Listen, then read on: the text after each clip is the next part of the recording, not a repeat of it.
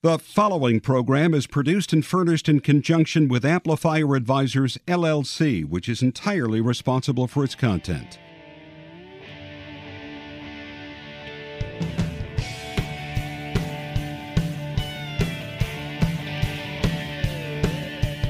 Welcome to What's Working in Washington on federalnewsradio.com and 1500 AM.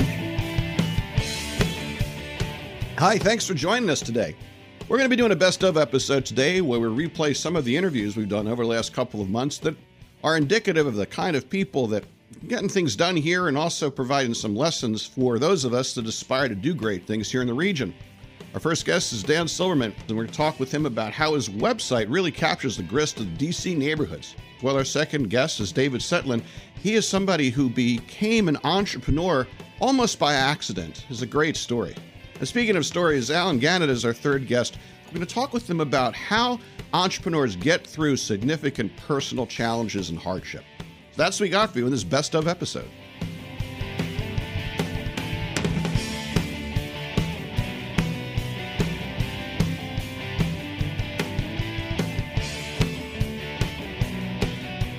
One of the promises of the internet was the idea of citizen journalists or community sites that would connect us all with the things going on in our community. Now, as things have developed, there have been places where that's occurred, and one of those places is here in Washington, D.C. We're going to talk about PoPville with its founder, Dan Silverman. PoPville, cool name.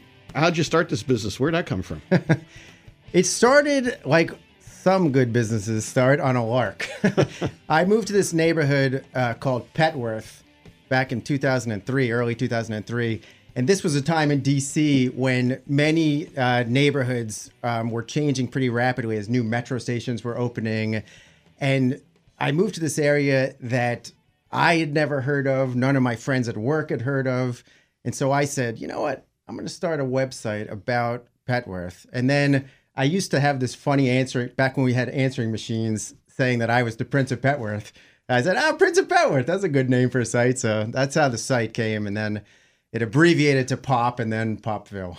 And when I go to the site and I look at it, you've got this amazingly comprehensive coverage of D.C. on a neighborhood by neighborhood basis. Is that really the sort of ununderstood or unspoken reality of our town? Is it the deep tapestry of all these neighborhoods? Exactly. I mean, Washington, D.C. is misunderstood by people who don't live in Washington, D.C. Many people try to present it as the Capitol building, politics, the swamp, if you will, when that is maybe like 5% of Washington, when the beauty of Washington is exactly the tapestry of the neighborhoods. And the neighborhoods are constantly changing and evolving, and there's good things about the neighborhoods, there's bad things about the neighborhoods, but it's like life. And so I wanted to create a site that shows DC for really what it is, the good and the bad. And so that's why every day, we're talking about a million different things that affect people who live in the city or work in the city. And I use the word eclectic, and you can correct me in a moment. When I look at the site, I look at it from the context of, an ordinary media controlled or something that's run in sort of the normal paradigm, very clear editorial control, very clear messaging. But your site, it captures, to my mind, the grist of a neighborhood. Literally, I was struck by things like, hey, there was rumbling last night in my neighborhood. What's that about? Or hey, anybody see this car accident? Or this bar that we all love is closing. Yeah. Or there's something new coming up. It's an interesting mix. And how did that happen? Well, it's a really good question. And it's what today makes the site so successful. Because and it's amazing to me still to this day. Anytime anything unusual happens, I'll get 10 emails, 15 tweets, all these social media messages, people coming to me saying, what in the hell is going on? And it's not because Dan Silverman knows exactly what's going on. Sometimes I do, sometimes I don't. But it's because I've created this super large community, and somebody within the community knows the answer like 95% of the time. And so what I've done is I've sort of cultivated this community where I've tried to like weed out the trolls and weed out people who poison a community space. And, one can't be 100% successful in that regard, but I do the best that I can. So anyway, at this point, there's 300,000 people reading the site every month, and they are religious readers. These are not people that, this viral post went on and they watch it once and then forget about it. I mean, these folks come on every single day, 10 times a day. And so in the beginning, it just took time. And what I did was I sort of focused on what was of interest to me. That was my whole sort of threshold for what I was going to post about. I didn't post, I talked to competitors and this, that, and the other, and they say, wow, you post about a panda bear and you're going to get this many views and this many. I go, I love panda bears. I love pets. My competitors are like, this guy, he does I have a pet, an animal face, because I love pets. Right. I have had pets my whole life. And so it's genuine. And I think the content, if it's genuine, like people know if it's genuine or not. If you force it, if you do something just for page views, like people will see through that right away and then not. So to answer your question, I started it based on what I loved. And then other people loved it and it just resonated. Isn't it a huge responsibility, though, to have a site where you're accountable for the veracity of everything you write? It's a tremendous responsibility. And what I decided very early on was that you're not going to be 100% successful. And so, for example, if you post what I call scuttlebutt rumors and it turns out not to be true, you immediately correct that. And you don't represent yourself as saying, I'm preaching the gospel right now. I say right away, I used to work in Defense Homeland Security Consulting. So we always used to talk about scuttlebutt, just from the old Navy guys. And so I've always used scuttlebutt. And I will say straight away in a post, this is scuttlebutt. Take it with a grain of salt. And I've been very lucky in that, well over 75% of my scuttlebutt is true. And so people know, okay, scuttlebutt from Dan Silverman versus scuttlebutt from Joe down the street is very different. But there is a responsibility. And how do I handle it? You got to correct your errors. Do you see yourself as a journalist or a community leader or something else? Definitely a hybrid. Because, what I do, eclectic, your word, it kind of fits it quite nicely. I mean, I walk down the street and I see some pretty flowers, and I post, hey, these are pretty flowers, or this is a pretty stained glass, or this is a nice new architecture. Now, a proper journalist, he'll find out who is the architect, what plans were filed, this, that, and the other. What I do is I look for what's of interest, and then I throw it out there. I get the community response. Half of them know what's going on. They go, oh, that's a Perkins Eastman building, and yada, yada, yada. So, for me, I kind of think of myself as like a facilitator, like this guy who's there to make a space for people to talk about things that are of interest to me and to talk about things that are of interest to them and sort of weed out the nonsense. And, sometimes it's more interesting to some people. Sometimes it's only interesting to me. Sometimes it's interesting to everybody. It's a mix. And you figured out how to make a business out of that. I did. It was very lucky. So in September 2009, I made this my full-time job. I will tell you what, Dan, I've loved this conversation. And for somebody who's been involved as a technology investor for many years, from the beginning of the internet, it's so terrific to see something actually realized on the promise that we all hoped for. Yeah, I mean, I consider myself very lucky. I mean, of course, there's a tremendous amount of hard work. People used to joke with me, say, oh, you're going to sleep until noon now and work a couple hours a day. As you know, I've never worked harder, and people who own their own business never work harder because everything rests on your shoulders, rests with you. And so I just kind of thrive on it because I'm a very competitive person.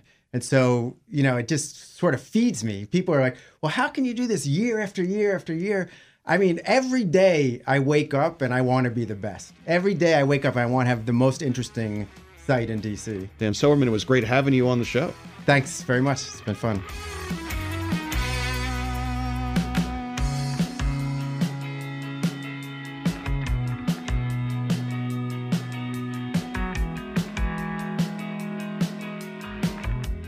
And a thank you to our sponsor, JLL. JLL is the leading commercial real estate service company within the Washington, D.C. metro area, serving the technology, government contracting, and professional services industries. JLL's strategy-led approach and expert implementation results in cost-effective and flexible real estate solutions that help their clients succeed and grow.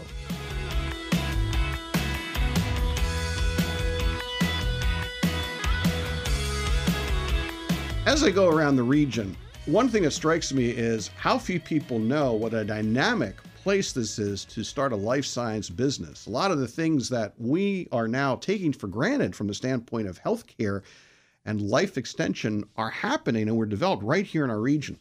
Indicative of that is our next guest, David Cetlin. He is the founder of MockV Solutions, a startup that's doing it the old-fashioned way, growing through revenue. I love stories like that, and I'm happy to have you here to share it. David, welcome to the show. Thank you very much. I'm proud to be here. Well, you're a local boy made good, and Yes. We love stories like that. Very true. So I grew up in Montgomery County, went to school, Cabin John Middle School, and then Churchill High School, went to University of Maryland, got a master's degree at Hopkins in Shady Grove, worked for a biotech called Human Genome Sciences right up in the Gaithersburg area.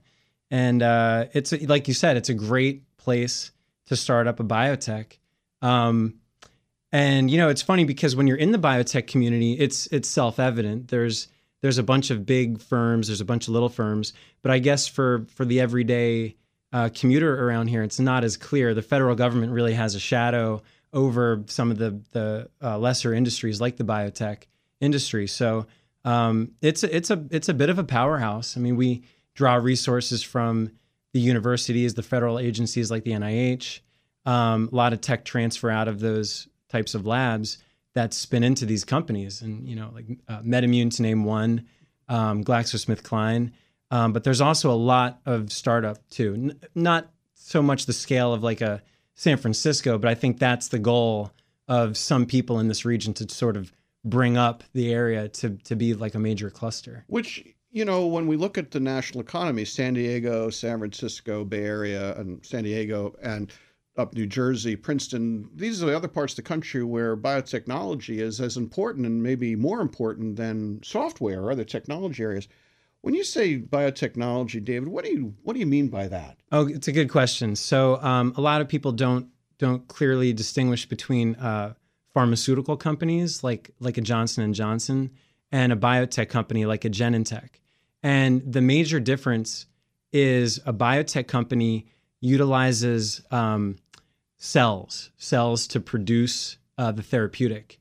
So if anyone's seen Jurassic Park, remember that whole cartoon where they take you through the cloning process, and they're expressing these genes. They've engineered these cells to express these genes synthetically. And that's what a biotech company does. It harnesses the power of cloning to express a therapeutic from a live cell. And a pharmaceutical company, for the most part, just synthesizes chemicals that have a therapeutic value. So just to drive it home, the biotech is a live organism-based process, and the pharmaceutical company is a synthetic chemical-based process. And to put it in perspective for folks that maybe don't follow this as closely, most of the cutting-edge discoveries that people are excited about these days with respect to, say, cancer therapeutics or other earth-shaking things, that is out of biotechnology. It's the ability to manipulate things on a cellular level, right? Absolutely. That's where the excitement is. I mean, I'm sure there's exciting things going on in the pharmaceutical world too. So that's nothing to sneeze at. But yeah, the biotech world is kind of where all the energy and the hot spot, I think. So we have this incredibly cutting edge and interesting and important industry in our midst. You mentioned MedImmune and GlaxoSmithKline and others that are here. How does somebody like yourself get the entrepreneurial itch? How did you decide to start MockV Solutions? Well, first of all, what do you do? That's right. Okay, so I have to take everyone into the weeds a little bit, but I'll relate this in the best way I can. So if anyone's ever been to a brewery, right, you see these large stainless steel tanks, and the yeast cells, live cells, are growing in these tanks, producing the ethanol that turns into beer. And if you ever walk into a biotech plant, which we have around here, it's the same exact equipment, just on a larger scale. And instead of yeast fermenting alcohol, you have mammalian cells producing these therapeutic proteins. So it was my job, before I started my company, to purify these therapeutics from this cell culture goop that had the smell, the characteristics of beer. So we use filters, other components it's called chromatography. It's just a means of separating out one thing from another based on physical size, the charge, not to get too much into the chemistry, but so it was my job to figure out ways of separating out our product from impurities.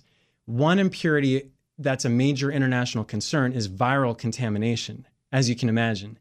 So the way because if a virus is introduced, it would make somebody sicker, absolutely, instead of healthier from the therapy. Absolutely. Okay. And so if there's any detection that a plant has a viral contamination, the FDA comes in and shuts it down. And this happens if you Google, I don't want to throw out names because I don't want to throw any companies under the bus, but it happens. You can Google cases of this in the past. So in order to please the regulatory agencies, the industry has to spike into their process live virus to demonstrate that these filters can remove large amounts of it should there be a contamination. Okay. Yeah. Talking about playing with fire, you better be good at it. Well, it's done on a small scale. So yeah. And your technology allows the companies to do it in a different way without introducing the virus. Exactly. We use a non-infectious particle that mimics the characteristics of the live virus. When you cut through it all, you sound to me exactly like software entrepreneurs I've known, people who have started dry cleaners or restaurants. It sounds to me like you were in an industry, you saw a problem, you had an aha moment. Is that right? Absolutely. I didn't set out to start a company. I thought that I'd be able to Google search, non-infectious viral particles and order something to my lab so I could use it. And after I realized it didn't exist, that's when a couple, nights of watching Shark Tank really just, made me realize I should go out and do this on my own.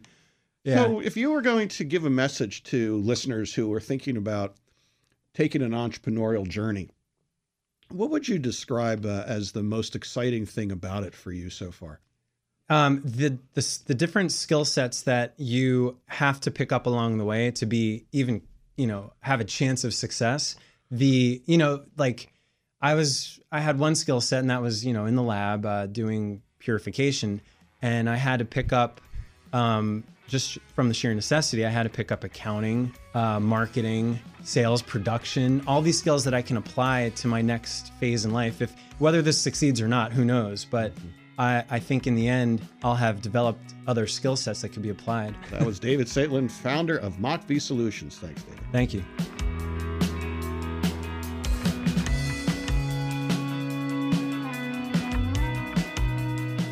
And a thank you to our sponsor, Montgomery County Economic Development Corporation. Their business development team can help you find the best talent, an ideal location, and the latest in market and business intelligence so you can do business successfully in the greater Washington region and Montgomery County. Your business success starts with MCEDC. Connect with them at thinkmoco.com. Thank you to our sponsor, TEDCO. TEDCO invests in early-stage tech and life science companies. It provides resources and connections that companies need to thrive in Maryland.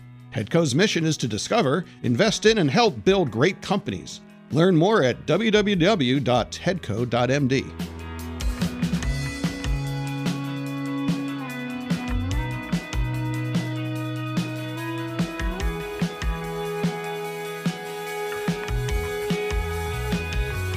From time to time, as I go through my life as an entrepreneur, I'll reach a crossover moment where I'll realize that I'm thinking about my life or challenges in a particular way. I had an opportunity to talk recently with Allen Gannett, our next guest, who's founder of TrackMaven. I'm sure you've heard of Allen. His startup's growing like crazy, but Allen and I have known each other a while, and today we're going to have a conversation about, do entrepreneurs really deal with crises in their lives or change differently from non-entrepreneurs? And Allen, it's going to be a really interesting conversation. Thanks for taking the time to do it. Thanks for having me.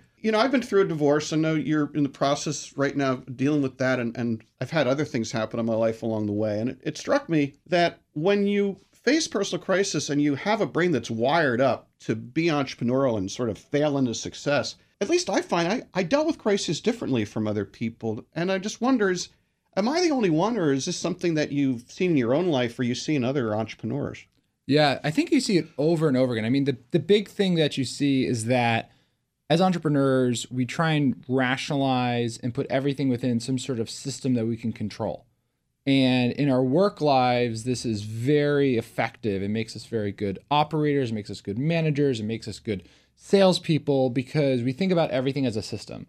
The issue is that when we try and approach that in our emotional lives, all of a sudden what happens is there's a sort of weird disconnect because you can't fully control your emotions. You can't fully control other people. You can't actually do these things. And so I think for a lot of entrepreneurs, it's very confusing. It's very weird. You know, you hear these stories about Elon Musk and his multiple marriages and how he would deal with his wives and ex-wives. And you could sense that there's a sense of like trying to rationalize or systemize something that isn't necessarily rational or isn't necessarily systematic. It's very human. I don't think I've ever met somebody entrepreneurial who doesn't believe at his or her core that they can manipulate the universe to their bidding. Yeah. But yet the journey of life is full of random things that just happen that you have to deal with. So it seems to me there are two types of entrepreneurs. There's one that literally is so rigid, they deny the possibility of change. And when change occurs or emotion occurs, they just jam it down and ignore it. And then the other half that I think sort of find ways to take these tragedies and fail upward. Yeah, so I definitely have gone through, so the company is about 5.5 years old. And I definitely look at early on in my personal life and also in my work life, when things were really bad or stressful, I definitely was a compartmentalizer, definitely push things down and just not deal with them. I think the issue is what you learn over time is that doesn't go away. It's still there. It's still percolating. It's still, you know, the soda bottle shaking up and getting fizzy. And at some point, it's going to catch up with you. And so, you know, the last sort of year and a half, you had a bunch of experiences, whether it's getting divorced, whether it's my biggest investor, Harry Weller from NEA, died suddenly. And I've been really conscious about trying to just experience it and trying just to, you know, think and feel out loud, both to myself, both with friends. And that's been an incredibly nerve-wracking experience at times, but also very rewarding and enriching because what you find is that when you sit on these emotions and you let them ride, you learn a lot about yourself. You learn a lot about what you can handle, what you can't handle, and also makes it all a lot less scary. That doesn't happen when you push it away, when you push it down, when you don't think about it. It just sort of sits there, you know, waiting for you to get tripped up, waiting for you to have another stressful moment. You know what I think is very funny about what you just described is that I've never met an entrepreneur who wasn't really empathetic when they came to their own customers, because you have to understand your customers to succeed. But it almost sounds like a lot of entrepreneurs aren't empathetic about themselves. 100%. I think as entrepreneurs, you know, we have, I think it was Walter Isaacson wrote about how Steve Jobs had that reality distortion field, this sort of perpetual optimism, this sort of, you know, we are destined to figure this out, destined to be successful. And as a result, when you experience failure or hardship or any of these things, I think you're incredibly rough on yourself, because the reason why a lot of entrepreneurs are entrepreneurs is they feel some desire, oftentimes I think unhealthy, there's some desire to push themselves to an extreme level of excellence or success. And they are very, very, very rough on themselves when they don't achieve that. And I think that's the problem you see a lot of entrepreneurs face as they necessarily become successful, they're never satisfied. And in our culture, we look up to this in some ways, or we say like, wow, that person keeps pushing and they want to do better and better and better. But there's also an inherent sadness in that, right? They're never able to just sit still. They're never able to just say, I'm enough. It's interesting to me because when I think about my own journey, it wasn't until I went through a couple of experiences, death of a parent and a divorce and the aftermath, that I realized that if you weren't taking care of your knitting, if you didn't have strong relationships with people around you, the rest of it was just nonsensical and didn't mean anything. Totally. And I mean, it was amazing to see, you know, I think after Harry died, it was amazing to see, you know, at his service or any of these sort of moments of reflection, how many people he had a positive impact on. And it was a very shocking experience actually to see that. You know, I have this sort of visual in my head of his memorial service, and there was hundreds of people packed in this gymnasium. And this was a guy who had an immense impact on humanity, right? He supported entrepreneurs, he mentored people, he gave them resources, he was always helping people. And I think on one level, you can view that all as highly transactional. But what that really reinforced to me was that this is actually a very human thing. This is actually a very relationship-driven thing. And it made me much more appreciative because it made me realize that this was someone who really cared about me. And I hadn't done a great job, I think, while he was alive of appreciating him and being vocal about that. And so going through that experience has since made me, I think, a much more appreciative friend, a much more appreciative CEO, a much more appreciative investee, because I understand that like people are putting a little bit of themselves into me and my company. I think that people don't spend enough time really focusing on this and asking themselves the question, why am I getting up every day? And why am I doing this for? Or to a more point, what's my legacy going to be? Totally. Right? Is that so? Ultimately, is our lesson for the entrepreneurs and business people listening? What do you think the big life lesson is for them? I think the big life lesson is to remember your own humanity and to be gentle to yourself, to realize that you are going to go through hard times and to experience those. Because I don't just think that makes you a better person, a better friend, a better father, any of those things. I think it actually also makes you a better leader because all the people you work with, they all experience those things too. And I've definitely found over the last year and a half, my empathy levels have gone way up. And when people go through struggles, I know what those feelings feel like. I know what those emotions feel like. I think experiencing hardships or failure make you understand what that feels like for that other person. And you can't just be a fair weather coach if you're a leader, right? You have to coach people through the hard times. I really think it's wonderful that you took the time today to share with folks out in the trenches how to be better in touch themselves and how to be more successful in a real way. And thanks for doing that. Thanks, Jonathan.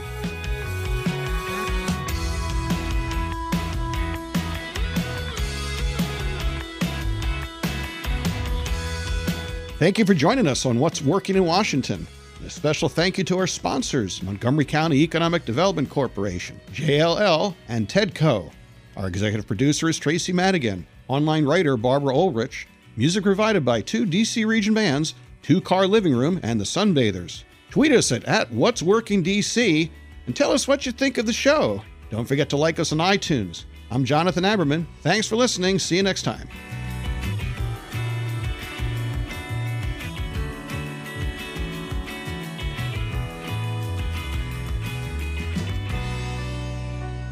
You've been listening to What's Working in Washington. Download this show or any of our weekly programs at federalnewsradio.com. What's Working in Washington, Monday afternoons at 2:30 on federalnewsradio.com and 1500 AM.